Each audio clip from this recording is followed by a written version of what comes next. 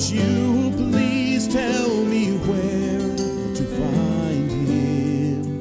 And that life with a storybook end. Can't you please tell me where to find him? Maybe he's found in a fairy tale with those dreams of a better day. What's up, dreamers?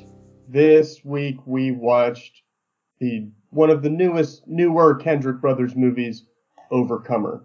It's a story about cross-country, conversion, and corruption. This movie, we had high hopes for it at the beginning. Because we said with Courageous, when we watched that 4 years ago, or however long that was. I don't even remember. We watched through their film catalog, or at least throughout their timeline of movies. Yeah, so we've done Flywheel. Which was their first one, right? But yeah, that was their very first one. Face of the Giants. Yeah. And Face of the Giants. Yeah. Then Courageous. And when they did Fireproof too, right? Yes. Yeah. Yeah. And when we watched Courageous, I remember commenting that they're starting to build up some momentum in terms of their... Yeah. We're starting to see the competent Kendricks, which is... They're getting some filmmaking chops. Yeah. This one, I'd say the first 30 minutes, I was impressed. I was actually a little bit mesmerized by the movie just because I couldn't believe what strides they'd made even since Courageous. Yeah. But then movie went a bit off the rails. We should probably give the premise of the movie. So, Overcomer is a story of a small town Christian school coach and history teacher, and he's a basketball coach who the local factory shuts down that employs most of the parents of his students and of his team. So he loses his, star basketball team and is placed in charge of the high school track team, cross country team. And the story is kind of his journey of coaching this cross country team, which ends up being just one girl. That's the premise of Overcomer. Yeah. I do want to say before we get into the movie though, it is very true that the Kendrick Brothers throughout their course of movies have improved a little bit more. Like Flywheel, it was obvious they didn't know what they were doing. Fireproof was better. Still had some major issues. Courageous actually had, if I recall correctly, had some really good plot points, but then they didn't really do a whole lot with them in the end. I remember that being one of our complaints. It's like they had the kid with the life of crime, or who was trying to have who wanted to have a real family in the midst of this story about families, and they never really did anything with that. In this movie, they do better, I think, with sort of developing some of those themes. But one of the problems is that Alex Kendrick still cannot act very well. Oh. You just get he gave some good speeches in the beginning basketball game sequence, and then we return to confused Kendrick. Where anytime there's tension in a scene, they cut to him, and he looks like vaguely very unsure. Perplexed.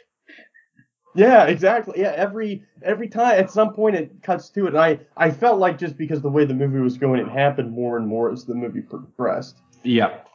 But so when he goes to, this guy is tasked with coaching the cross country team, and he's a basketball guy. He doesn't have any experience coaching cross country. He doesn't even like to run himself. Yeah. And only one student shows up for the cross country tryouts. I don't know if it was a PR problem or everybody at the school. I feel like people just mainly hate cross country. Like, who wants to? Yeah, that's fair. And so she shows up. So he just has to coach this, and he's very discouraged because he's losing his basketball team, and now he has to coach this sport that he doesn't even have much interest in. This quote-unquote sport. Yeah. But we could probably do a whole episode that debates that. Send us tweets. Is cross country a sport? So the girl who shows up for the cross country team is established at the beginning of the movie to be just a troubled kid. We find out that she lives with her grandmother because her parents have passed away. Yeah. And so when she was just like a baby, so her grandmother's been raising her, but she also has trouble with stealing. There's a scene where a bunch of these kids are playing basketball in the park, and she walks by and can't help herself and grabs a pair of headphones. Yeah. She also steals somebody's watch? Is there anything else that she like steals on camera? I know she has a box. Yeah, they show us a collection, but I think the only things we actively see her stealing in the movie, I think, are the headphones, and we don't even see her stealing Alex Kendrick, Coach Harrison. Yeah, John Harrison, that's his name. We don't see her stealing his watch, but she steals his watch as well. Yeah. But those are the only things that in the movie she steals. Yeah. And her grandma finds an iPod. Oh, that's right. On her, like when she was doing laundry or something that she also stole from somebody. But she's a troubled young woman, and she's having, I don't even know, she doesn't sell the stuff. I don't even know if she doesn't use most of it. So she just I think she's just a klepto. Yeah, no doubt. Yeah. So she joins the cross country team. She's troubled. And so Coach John Harrison is trying to, build up this one runner team that he has. And there's so many things that go on in this movie. I'm sure because we need to talk about in the beginning of the movie. There's some like the kind of build up to him becoming the coach. There's a lot of things that happen. And first of all, I guess just this introduction, again, talking about the Kendricks, one thing they know really well is the sports movie. Yep. Like they've done it with Facing the Giants. That's their bread and butter is the underdog sports movie. And I mean, who doesn't love a good underdog sports movie? Oh, right. And there's so many metaphors in the Christian universe that you can. Yeah. They're just at your David and Goliath. I mean, you don't even need to explain it. Everybody knows. Well, wasn't that Facing the Giants? The kicker's name was literally David. Was it? Yeah, the guy who kicks the. I'm pretty sure. Were they playing the Giants? Yeah, Facing the Giants. Yeah. But regardless. But yeah, so I'm just what I'm saying is, sports movies. I mean, you've got your greats. You've got your Remember the Titans. You've got your Any Given Sundays. You've got your Miracle on Ice about the Olympic. Yeah, and you've got your Facing the Giants. Like these are the greats. And the Kendrick brothers know that that's kind of a good niche to fall into, and so that's what they did with Overcomer as well. But the thing that really hit home for me with this movie is they didn't just do the sports movie. They also did like the Rust Belt town factory closing movie. Yeah. So you've got like the town that employs all of the your blue collar workers who are sending their kids to the Christian school. That factory closes down, and now everybody's scrambling to figure out what to do. And I had hoped that was going to be a significant part of the movie. I know. Doesn't come up. No, it doesn't. In the basketball losing, being a basketball coach, it doesn't really. They just set up these really negative things that happen. They never discuss it again. Yeah. But would have loved to see more of that because they're hitting all. If they were trying to make a movie made for me, a sports movie about a blue collar town where the factory closes and guys are losing their jobs, high up on the list. Oh yeah, that checks all the boxes. So we have all of that happens. We've got John Harrison very upset about losing his team because they were gonna like this was the team that was gonna win they were gonna go state next year. Like they were gonna win everything, and now he's losing all of that. And is clearly a struggling guy. Yeah, and then he and his wife have communication problems. Yeah. There's a couple. I'm trying to think about how to talk about that. Yeah, they definitely have some issues. Because I'm trying to. So when there's a scene in the movie when he's going through all these changes with the basketball team, and the town is not doing well because of the factories moving, and people are moving away from the school. He has this interaction with his wife where he is still the pastor calls, and it's right after he takes a 10% pay cut. Like he just got that letter in the mail. That's right. Go on. Yeah, but go on. Yeah, but the pastor calls to remind the wife that her husband had quote unquote volunteered to go on hospital visitation that evening, and she had never told him about this, and turns out she had volunteered him to go. Yes. And didn't tell him. Yeah, so he has to go to the hospital. This whole thing sets up him meeting this. He goes into the wrong room on accident, and he meets this guy named Thomas Hill. Yeah. Thomas Hill. Thomas Hill's a fella who's lost his eyesight because of diabetes, and he divulges that he had a pretty wild lifestyle for most of his life, and it eventually caught up to him. But it turns out this guy used to be a cross-country runner. So he talked shop with John Harrison a little bit. So the whole miscommunication thing, it turns into this like sort of relationship that he develops with this guy named Thomas Hill, who he just talks shop with, gets advice from about how to coach cross-country runners. But then as the movie progresses, John Harrison realizes that this guy in the hospital is actually the father of this what is the girl's name who's on the cross country team? Hannah Scott. Hannah Scott. So this Hannah Scott's dad is actually I know. Hannah Scott is the guy's daughter. So John Harrison starts to make these connections. Yeah. This is where the movie really started to get dicey. Yeah. Because basically what happens is he realizes who Thomas Hill is in relation to Hannah. I feel like are we skipping ahead, or does just not much happen in the first half of the movie? Because I feel like we're already getting to the second half of the movie. I still know. I think that was about at the halfway point. Yeah. That I think they eventually take her to visit him in the hospital, and I think it was about what like happens an hour in the first half of this movie. It was just build up to I guess him losing his job, him becoming a track coach, him starting to coach this girl. Lots of jokes about how cross country is bad. Oh, actually, in the first half of the movie, one of the moments that it actually made me laugh was when his older son, Ethan, doesn't want to participate in the track thing that's happening. And he goes into his room to like try to convince him.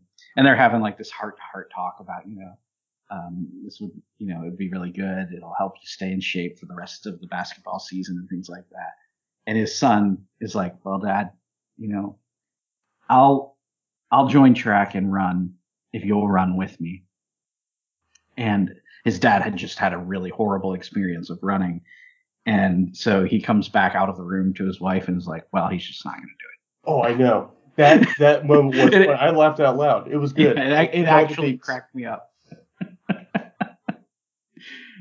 It was one of the few like genuine funny moments of the movie. Oh, and of a lot of the movies we review. Usually we're laughing at them because they didn't mean to be funny, but they were. Yeah. But in this case, it landed. So no doubt. This is, you remember at the beginning I said it's about cross-country conversion and corruption. This is where the Yes. corruption starts. Yes. When John Harrison realizes who Thomas Hale, the man in the hospital, is, he makes the decision. So you remember, Hannah Scott's grandma has always told her that her parents passed. And this was her means of protecting her because she knew if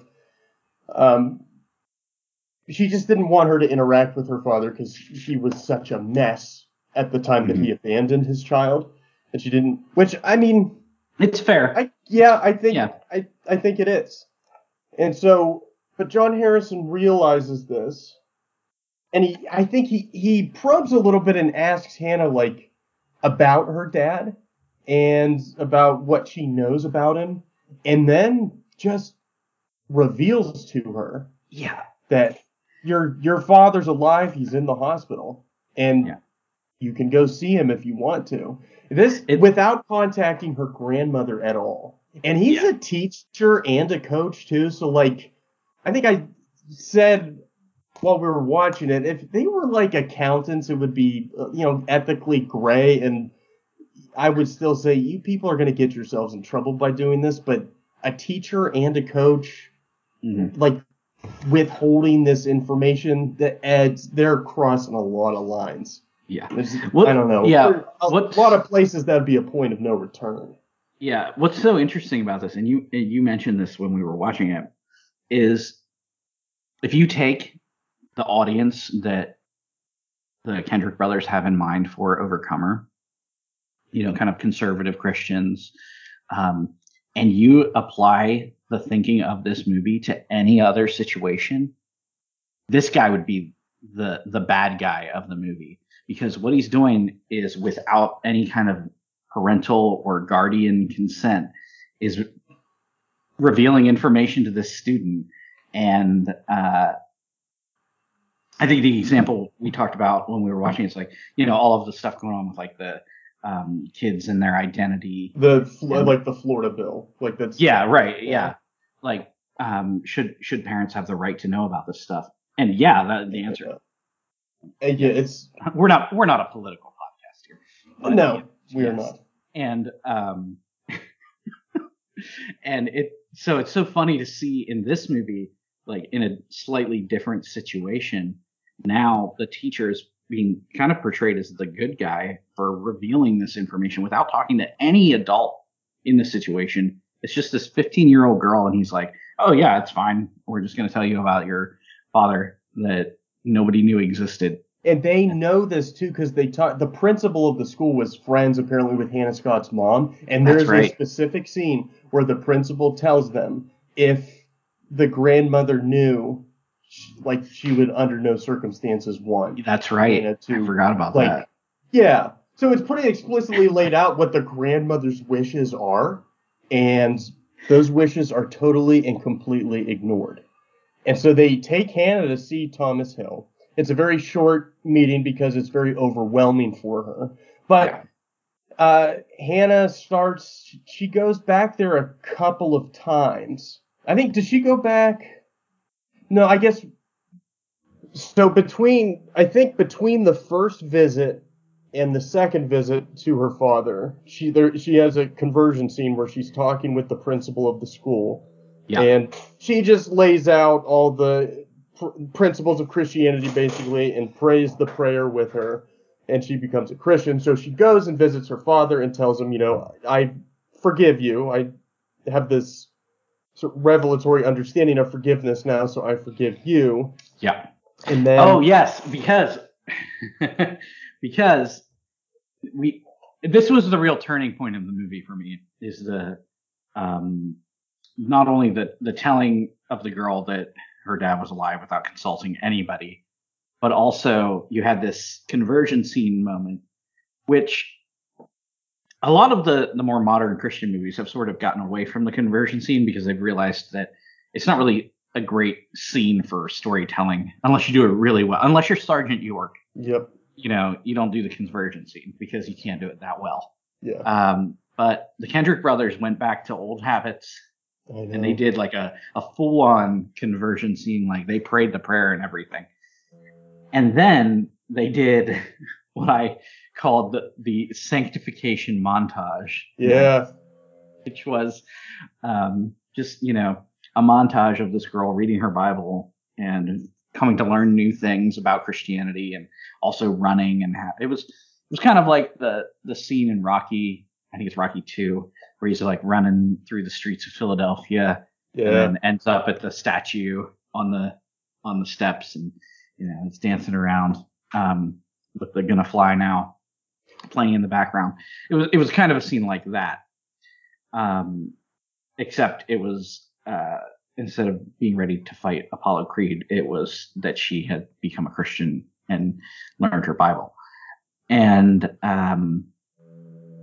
so that in between these meetings with her father, that's what happens, is you have this sanctification montage where she understands the Bible a bit more. Now she knows who she is as a Christian. She knows her identity as a Christian, because that's one of the sort of big themes of the movie is, what's your identity? Who are you? Oh, yeah. And I mean, like, cross country running is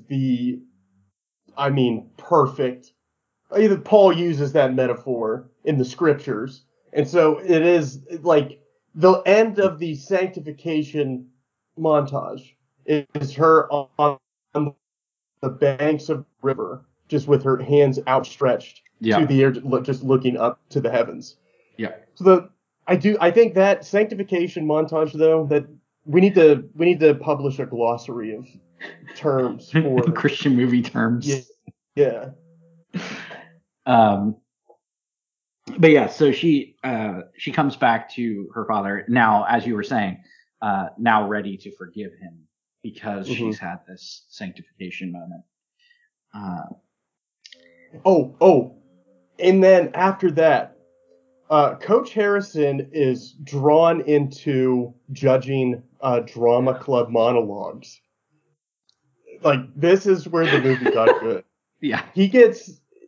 So this zany drama teacher just randomly in the hall is like, are you free this class period? I need somebody to help judge monologues. So Coach Harrison has to sit there, and these kids in this class are giving very uninspiring monologues. And so then, I have a theory about that. I wrote it down. Drama club scene was making fun of Alex Kendrick, because the kid he's delivering this, the first kid who delivers like a poem about like passionate love, does it deadpan and extremely boring, and like it displays no emotion in the entire monologue. And all I could think of was, wait a minute, this is Alex Kendrick. So I feel like maybe they're self-aware enough that they were making fun of themselves. Yeah, or he's got beef with the writers or something. I bet who knows what's going on. That's a good theory, though. I think there might be that it holds some weight. So as he's judging, this kid gives this very uninspired monologue, and then Alex Kendrick turns, and Hannah walks into the auditorium, and she gives this tearful, like, speech to him, basically letting him know that she converted became a Christian. Yeah. But there's, dramatic music playing, and she's speaking in like I am statements. I think, like, I am forgiven, I am loved, like all of those sorts of statements, because right after she converted, the principal of the school who was there when she did pray the prayer told her, go into the first 2 chapters of Ephesians and write down I am statements for all the things that you find in those chapters about who you are now that you're in Christ. Yeah. And so she does that, and then sort of uses that to structure this very theatrical moment that she has in front of the whole drama class and in front of Coach Harrison. And she's crying, and then she gives it, and she just turns around and walks out of the auditorium. The drama teacher looks at all the kids getting ready to do their monologues, and he's like, did you see that? That was fire. And then Alex Kendrick follows her out. She informs him that she, became a Christian. Yeah. And this, they're getting in deeper into this thing with having her see her dad and interact with him without telling the grandmother. And it all comes to a head. It's like the third time I think she decides to visit him, third or fourth, and she gets on her bike and goes to the hospital. She's gone for like 2 hours. While she's gone, which, side note, it's a movie about running. Why didn't they have her run to the hospital? I don't know why they had her run. She rode her bicycle to the hospital. When, if you want to stick with the theme of the movie, she should have run. Like that would have been a great sanctification montage built into the movie. Like, you have to go see your dad. You have to forgive him, which is what you're about to do. This is the time to have a montage. I have a race to run. Yeah. And so she visits him, and then she comes back in classic scene. She opens up the front door to go back into the house. And as she closes the door, they do, what is that? Like a stinger. Yeah. Yeah, when she closes the door, her grandma's like, "Where were you?" Yeah. And there's this like, the beat drops, and then her grandma's like... It's like in a horror movie when a character like looks out a window and doesn't see anything, and then they look away, and the camera goes back to the window, and there's something there, and you hear this like... Right, yeah. It did that. Yeah, and she's like, "What are you doing here?" And the grandma's like, "Well, I didn't feel well, so I came home from work early. Where were you?" And so then Hannah has to divulge to her, "Well, you know that nice and trustworthy coach and teacher I have at that Christian school? Well, I've been going to the hospital with him to visit my father. He explicitly told me is dead." Yeah. So, a lot of tension. Grandmother is very justifiably upset about this. So she goes and she reams out Coach Harrison, which, you know, To be fair, now in the particular circumstance, she may be wrong about the guy. However, she's fully justified to be upset about the fact that these teachers went around her back to this 15-year-old girl of whom she is a guardian and started revealing information about parental and familial things that they had no business getting involved with. I'm on grandma's side of this. I am too. I like I said, it's corruption at all levels. Yeah. And this movie highlights that. I don't know if it's just an unflinching look at the Christian school system. Yeah. It depends on what, area of critique or school of thought you come from in critiquing movies, but you could come at it from that side of attack. And so there's tension now between Grandma and the Harrisons aren't sure what to do. It sort of hints that because they have a scene with them praying where in the prayer they say, like, "Forgive us if we were wrong." So they do have at least some sense of, maybe we did the wrong thing, but it doesn't play out that way. No. Like, they never ask forgiveness of the grandma. The grandma also has a moment of prayer where she's like, just kind of raging, which actually I thought was one of the better like spiritual scenes of the movie was the grandma's prayer, because it was just like her being angry and trying to deal with what she was feeling with this guy who married her. Well, did they even get married? But this guy who was with her daughter had a kid, got her involved in drugs, and her daughter died, and he's still alive. And this is, all of this pain and ugliness wrapped up in it. That was actually one of the more real moments of the movie, was like grandma's prayer. Oh, yeah. But they never resolved the conflict between the two. And the Harrisons keep at this. Yeah. Because Hannah has a big race. This is the championship race? Yeah. And throughout the movie, what kind of annoys me about this movie is that it doesn't focus enough on the racing. Like, that's I don't want the sport in the periphery. I want the racing, and racing is like high tension. Like you can make a whole lot of conflict and interesting scenes out of that, but it never focuses enough on it. It was like Gramps Goes to College, where you never see the sports being played. Yes, you just right. see the effect.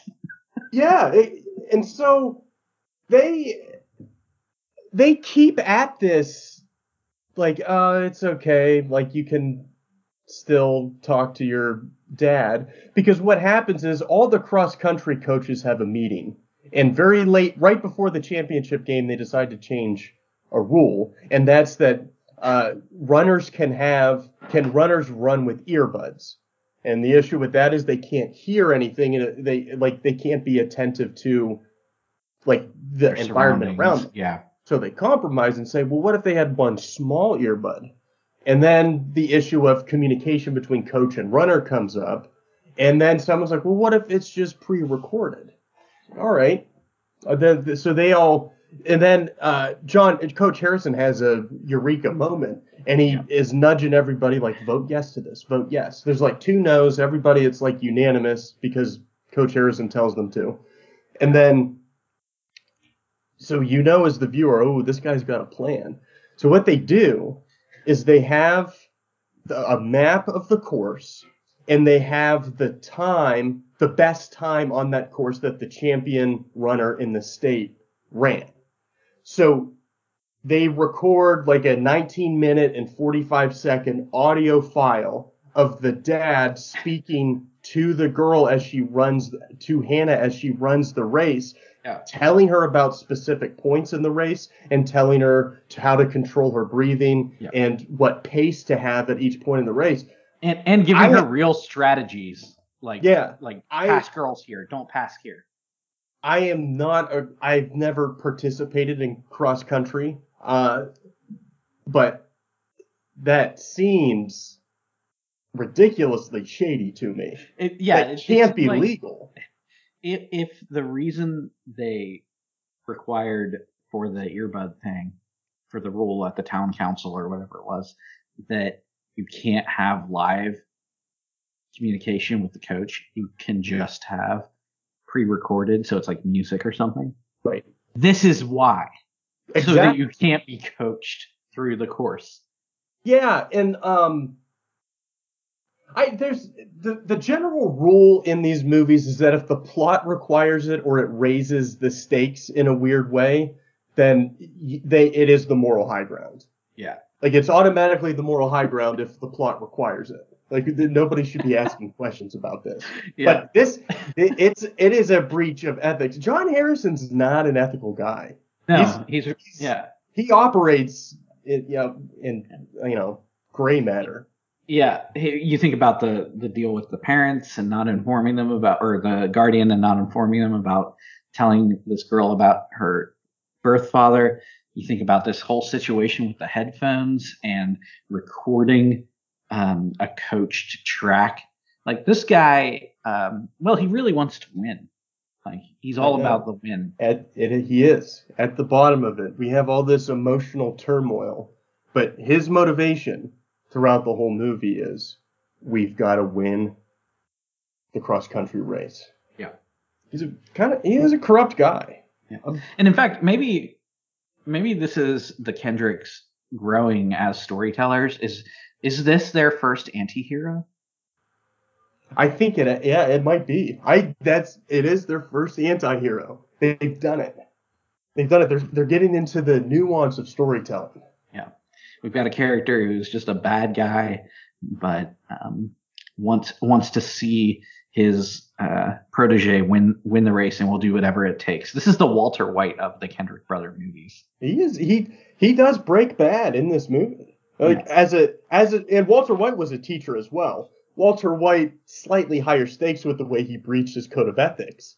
However, Coach Harrison, he's a couple lanes over maybe on the highway of debauchery, but he's somewhere on there.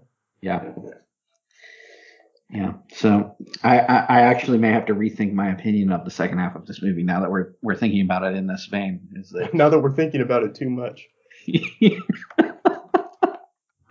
All right. So so the day of the with big her race. cheating recording, Hannah Scott, her performance enhancing drug. Yeah, so to speak. Yeah, she ends up doing really well in the race. Yes, she wins. Well, her and this girl have like the exact same time. Okay, so she gets to the finish line. It appears to be a tie. But then right when she gets over the finish line, and we did not mention this at all up to this point, but Hannah Scott has asthma, which the movie does not let you forget. As many times as Coach Harrison can say it, he says that the runner on my team has asthma. Okay. And so she collapsed because she has But also, the reason we haven't mentioned it so far is that it has nothing to do with, like, this character could have not had asthma and the movie wouldn't have changed at all. Right, yeah. And so she collapses because of an asthma attack on the finish line. And so they help her out, they give her oxygen, there's paramedics, they sit her down on a bench. And then as they're, trying to get her to, breathe, this official from the race comes over and he's like, "Hey guys, guess what? You guys had the exact same time, but we checked the footage. You were leaned forward by 1 inch and you won the race." And so he just divulges this to them. And so Hannah wins the race. And after that, the grandmother shows up after the race has been finished. And her and Hannah and her and Coach Harrison have a moment of reconciliation. Yeah. Where nobody says who was right, who was wrong. They have some kind of understanding. But they won the race. I'm wondering if her grandma let her run the next year.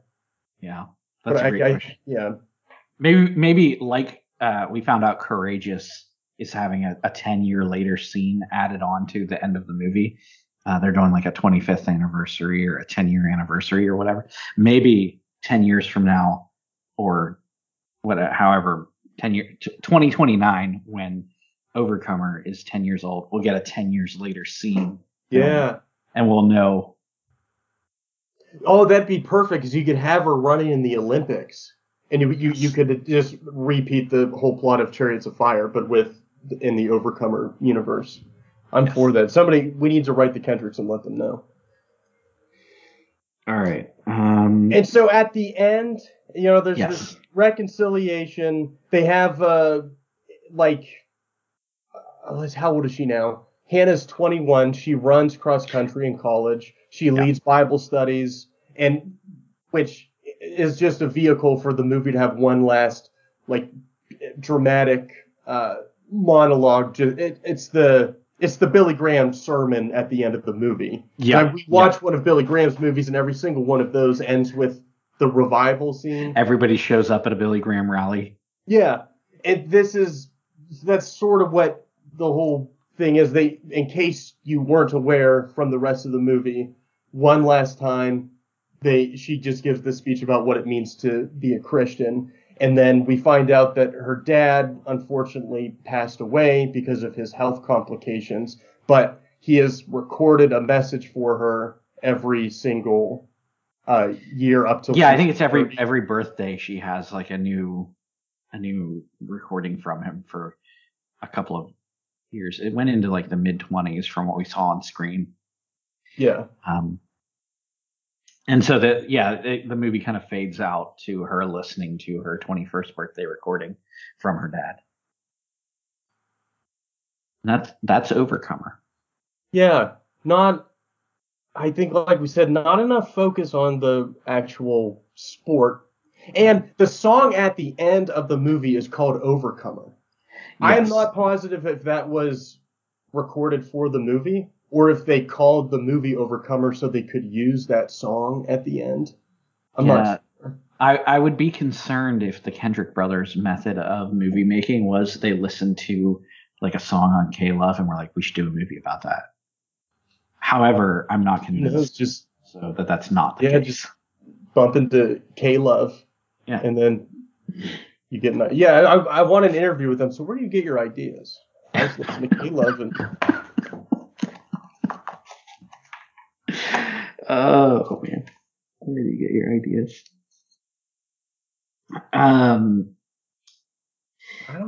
So that pretty much covers a summary of the movie. I think it does. I don't. Do you want to get into the guiding question? Well, I have one question about the movie. Hannah has very severe asthma. My question is, if it's always been that way, would she have chosen cross-country running? Like, because I get it, if she had known her dad her whole life, then that would have been like a family legacy thing. Well, But so if you remember, she does have a picture of her dad winning a cross country race. okay, in her okay, that's right. Okay, book. So she did know that at least. all right, then that makes sense. Yeah. So let me look over my notes here just to see if there's anything else I want to bring up. Oh yeah. So we sort of quickly went over the beginning of the movie, but there is one thing that we need to talk about at the beginning of this movie is so John Harrison, Alex Kendrick, has just lost the championship because that we didn't mention this, but that's how the movie starts. Is he's coaching basketball, and it's actually a really well done shot where it's outside of the basketball arena and the camera kind of slowly moves in and shows the game being played. And he's the coach of this team, and they lose I think it's the championship game. They lose by like 3 points on a missed shot at the the buzzer has gone. Kid took the three and he bricked it, and they should have had a tie game. They should have gone on to state. yeah, Or that was state. We don't know. But the point is, he's just lost this game. Like the next day or like a week later, finds out that all of the factories are leaving town. A couple of months later, finds out that half of his team is transferring to other schools. Then he gets a letter that he's getting a pay cut. And so he's outside doing some work in his yard, and Mrs.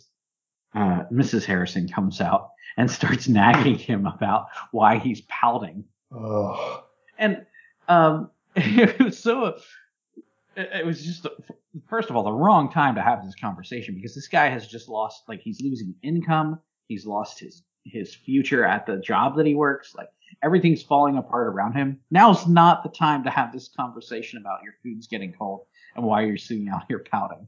It was a very Mrs. Harrison needs some help. And I think the Harrisons in general just have some communication problems, not only in their own marriage, but also in communicating with their students' families, as we've talked about. yeah. There's some issues there. They have a real good heart-to-heart, though. Yes, they do. And that actually brings me to another thought, is that throughout this movie, Ethan, their older son, is like the model son. Like whatever failings these two have as parents, they did a good job on Ethan, because he's like always like hanging out with his younger brother and teaching him things. And he's always he's almost like an angel in this movie, where he's directing the younger brother, like, look, our parents are praying right now. Everything's going to be okay. Yeah. Or in fact, I think multiple times it's that situation where like their parents had an argument and the younger son is upset, and then the parents reconcile, and Ethan, the older son, like brings the younger son, is like, look, it's all going to be okay. So he's a stand-up guy. Yeah, he is. Besides that, I think we covered everything. Sorry, I didn't mean to interrupt you there. What were you going to say? Oh, I was just agreeing. But yeah, yeah. Besides that, though, I think we pretty much covered everything with this movie. Oh, in PA, I don't know if it's different down south, but cross country is a fall sport, and basketball obviously goes through the winter. So is the cross country season the beginning of the next year, or do they just start? I don't know. Okay. I was homeschooled. Don't ask me these questions.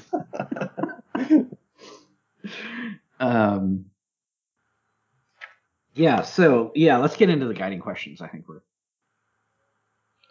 Who would you recast? Oh, I have a good one for this. The final race, like the championship race, the guy who fires the gun looks exactly like Josh from The West Wing. Oh yeah, he does. This is another recurring theme here: the West Wing lookalikes in these movies. Yeah, looks exactly like her. what's his name in The West Wing? Josh. I can't remember his last I name. can't remember his last name either. But yeah, looks just like him. So that was my recast. I actually wrote it down so I didn't forget it because it was so. I was like, wow, that's him. Do you have any? I'm trying to think who I would role. I don't know. I bet if you did Thomas, the dad, I bet there would be a good, like maybe a Morgan Freeman. Yeah, you could definitely do that. Part of me wants to work Gramps in there somewhere. I think he would be very happy to be part of, because Gramps loves running, so I thought he does of him. love cross country. Yeah. Maybe just make him one of the coaches or something. I wanted an appearance, or maybe make him when they're judging those drama monologues, they have the lunch lady. He should be like a janitor who comes in and helps judge the monologues. Yes. I think that's where I would put him. Yeah. Did the movie handle its material well? If I had watched the first half of this movie, I would have said yes. But then the second half of the movie happened, and everything fell apart. Yeah, I would say about the same thing. They didn't, not enough focus on the actual sport part. Right. If it wanted to be a sports movie, it needed to focus more on the sports. If it wanted to be something other than a sports movie, probably should have left the sports thing out. But as it is, it just feels confused. So no, yeah, it doesn't. Is it a necessary movie? I'm gonna say yes, in the sense that it is one more step on the progression of the Kendrick Brothers' journey to making a good movie. Yeah. They haven't gotten there yet, but they're on the way, and I'm here for it. Like, I'm invested at this point. I'm gonna keep watching Kendrick Brothers movies because at some point they're gonna make a movie where we're just like, it's a good movie. I know, it'll be a quick episode, that one. Yeah. Favorite quote. Oh, I actually have one of them. Do you have one? I think, well, we mentioned that funny moment when he comes out of talking to his son about running, and then he just says to his wife, "Yeah, he's not going to do it." Yeah. Mine was towards the end of the movie. I thought it was a really good line. I think it's after she finds out that her dad died, and they're sort of reflecting. It's at the funeral. They're reflecting on how he hadn't been there and things like that. And the girl, Hannah, says, "For 6 weeks, I had the best dad in the world." And I thought that was a really good line because it's like, yeah, he had been terrible for all of your life, but for about this short period, you had the best dad in the world. Yeah, I thought that was a good line. It is. It doesn't gloss over anything. It's honest writing. We hope to see more from the Kendricks in the future. Yes. Anything knock your socks off? I mean, I guess the only thing I would say about this movie that knocked my socks off is the complete disregard for parental rights. They're verging on Little Piece of Heaven territory here. Obviously, Little Piece of Heaven is like the zenith of, I don't know. We should bypassing all morals and ethics and the system altogether. But I think, I would. It's verging on Little Piece of Heaven, and I don't think we've watched anything else that even verges. But yeah, it's verging. No. Quick side note: we've talked about A Little Piece of Heaven a lot because it's one of my favorite awful. Like, I hate it so much. Movies. And of course, one of the characters in Little Piece of Heaven is Jussie Smollett, who, you may have heard about in the news recently. But I discovered the other day, I forget why I was even looking this up, but a guy who reads one of the Stephen King audiobooks, Salem's Lot, was also in that movie. So that movie just drew a lot of people together. Yeah. All roads eventually lead to A Little Piece of Heaven. I forget how I don't even remember why I was looking up that guy. I was like, he's in a little piece of heaven. Would you recommend this movie? I want to be able to say yes, but no. It's not. They haven't done it yet.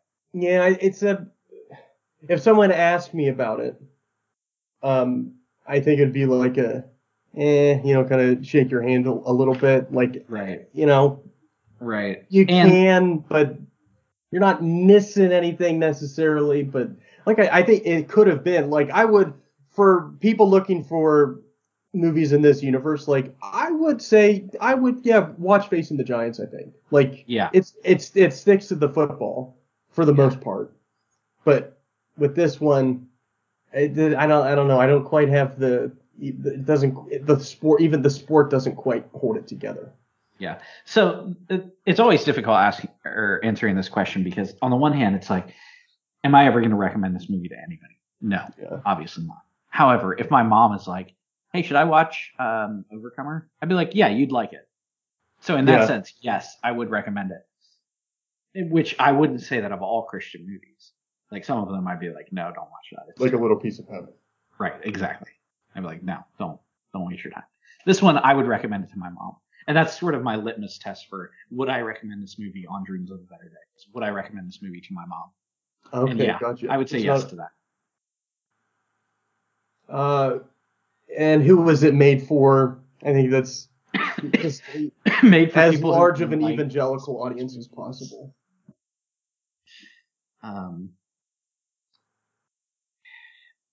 It tried to be another sports movie, but they already did football. They should have stuck with basketball, I think, and it would have been a better. Honestly, that is true. I was pumped on the opening scene with the. Right. I love Hoosiers is one of my favorite movies. Yeah. I always like the basketball ones. And then, how would you rate this movie? I think because I liked the first half so much. Well, I thought the first half was passable, and then it went off. I don't need to oversell this. We don't want to have another Left Behind Tribulation Force comparing it to The Godfather. But then it went off the rails the second half, so I'm gonna give it a 5 out of 10 stolen beats by Dre. I was gonna do Stolen Headphones. I'm gonna just agree completely with your system because I was gonna say Stolen Headphones, but I like the flair of the beats. Yeah, so I'm with you 100%. All right. You would also give it a 5, or? I think so because I didn't take a lot of notes just because the first half of the movie I was just kind of watching passively invested. Yeah, I was watching it, which does not happen often with these movies. But it was, I don't know, it seemed much more put together than their earlier efforts, but also more than some of these other movies. And I would say compared to some of these other movies that we've watched, I think this one it's in the upper percentile of them, I think. Yeah, especially if you're talking purely about like cinematography, direction, like setting up a scene and filming it and then editing it well. Like all of that stuff, they did really well in this movie. It's just the fact that the story is not great, which hurts them. Yeah. Well, I have a couple reviews. The first one is from a fella that goes by Jay Blue. This is from IMDb. 1 out of 10 stars. This was a Baptist tent revival, not a movie. You know, I don't think that's a fair review, actually. Most of their movies, I would say yes. This one, I think it's more than that. It's not good, but it's more than that. Let's see. Oh, he has a little bit more written. I thought this was going to be a feel-good story like Hoosiers or Rudy, and I couldn't have been more wrong. This was a slow, boring, predictable movie with the worst acting I've ever witnessed. Oh, and the Jesus aspect was not just sprinkled in, it was crammed right down your throat every 10 minutes. This experience was more like a revival than a motion picture. Sounds like a bitter person. not a pleasant person to be around. And I mean, what is Hoosiers or Rudy? Yeah. First of all, if you're comparing a movie made by some guys at a church to Hoosiers and Rudy, maybe your expectations are off. This is interesting though, because I think this means this Jay Blue character went into the movie totally blind. He didn't know. Oh, maybe. If he was like, it might have been like you watch Chariots of Fire, it might have been like the algorithm that he would like that movie or something. Oh, that's interesting, because listen to this. This is an Amazon review. 1 star out of 5. So twice. What's his face gave it? Jay Blue. Extremely religious movie. Just another bad movie promoted by right-wing Christians promoting fairy tales to children. The trailer misleads the viewer into thinking this is a feel-good family and high school sports movie and leaves out the religious aspects. So maybe this is a case of the Kendrick Brothers. They got it. Yeah, they have false advertising, I guess. Huh. That may be because there's enough like cool sports scenes to string together probably a pretty riveting trailer. Yeah. Oh, that's probably. I'll bet this was just an interesting. It might have been like an interesting marketing strategy on their part because they must know what people know what to expect from their movies. So they must have. They're thinking. Yeah. They're in it for the long game. I'm looking through all of the Amazon reviews right now, and so many of the 1-star reviews are watched the trailer, thought it was a sports movie. Turns out it was religious propaganda. Yeah, I got it. Yeah, another one. Very misleading trailer. I read the premise and watched the trailer. It seemed to be a sports movie with an underdog theme. I thought it would be perfect for my developmentally disabled daughter since she loves those types of movies. I was very wrong. I'm not religious at all, and my daughter couldn't understand 85% of the movie. I can't believe that I paid good money for this crap. The only good part was the race at the end, and it seemed to take forever to get there. The races were few and far between. Yeah. Oh, the 1 star. The 1 star is the gratitude that I felt when it ended. Oh man. All right. I've got 2 reviews here. I haven't completely read them yet, but I feel like this first one needs to be read. So it's an Amazon review from Mom of 8. 1 star. On the fast track to modern Christianity is the title of the review. From Flywheel on, this is by far my least favorite. Wow. Don't get me wrong. The concept of our identity being in Christ and not of things of the world, that's great. But all this movie did was use Christ as a crutch to get the things of this world. At the moment of salvation, it did not speak of repentance. Her faith was a prayer, not from her heart. You don't know that. But repeated in a follow me manner. Then everything unrealistically. All right, this woman's been listening to our podcast. Then everything unrealistically falls into place. The script was rushed and not nearly as well written as the other movies. Wow. Okay. The modesty gets less and less with each film. Booty shorts are the norm. Oh, and if you want to know the direction of modern Christianity, this is going from the Beth Moore appearance in War Room. Well, Lauren Daigle sings the same song she sang on Ellen. You know, the You Say, the one that doesn't point to God, but is her crossover.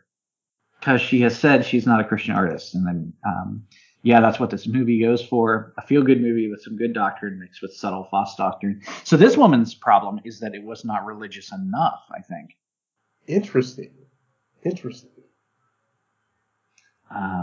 think the Kendrick Brothers movies probably, they're usually, they come out every few years and they're the most well-funded of these types of projects. I'm sure, like, the reviews for them are, like, there's a lot more polarizing than some of the others.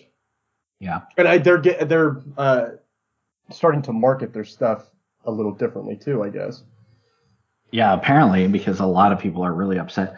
What is fascinating, I'm looking at more reviews. There are a lot of people who are upset that the Kendrick Brothers have apparently gone liberal. with this movie. Really? Like this is, yeah, like this This is is their, kind of what we were talking about with Left Behind Left a few weeks Behind, ago. yeah. Like just the tribes that are Yeah. established because of these movies. Oh, that's so funny. All right, I'm Oh, curious this- about. All right, I got one more, and then I'll be done with my reviews. This is from JP, 1 star. The review title is terrible, and then it says gory and unrealistic to the point of absurdity. We turned it off about 30 minutes in. I'm wondering if he's reviewing the wrong movie or did we miss something? Did you say gory? Gory, like I'm assuming he is. Unless, I mean, we very clearly in the podcast did miss lots of details about the movie, so maybe we missed something in the first half hour. I would highly recommend you check out the 1 star reviews on Amazon for this one. There's some real gems in here. Real bangers. I could keep going, but I think the best we can say about this movie is that it is polarizing. And that's the key to longevity for any work of art or craftsmanship. It has to be polarizing in some way. Interesting. So maybe in 20 years, our kids will be begging us to pull out the DVD of Overcomer. Can we please watch it again? Our kids in 20 years won't know what DVDs are. Oh man. Maybe there'll be an immersive like VR Kendrick Brothers VR Overcomer you can visit. Yeah. All right. Well, that was Overcomer by the Kendrick Brothers in the Kendrick Brothers cinematic universe.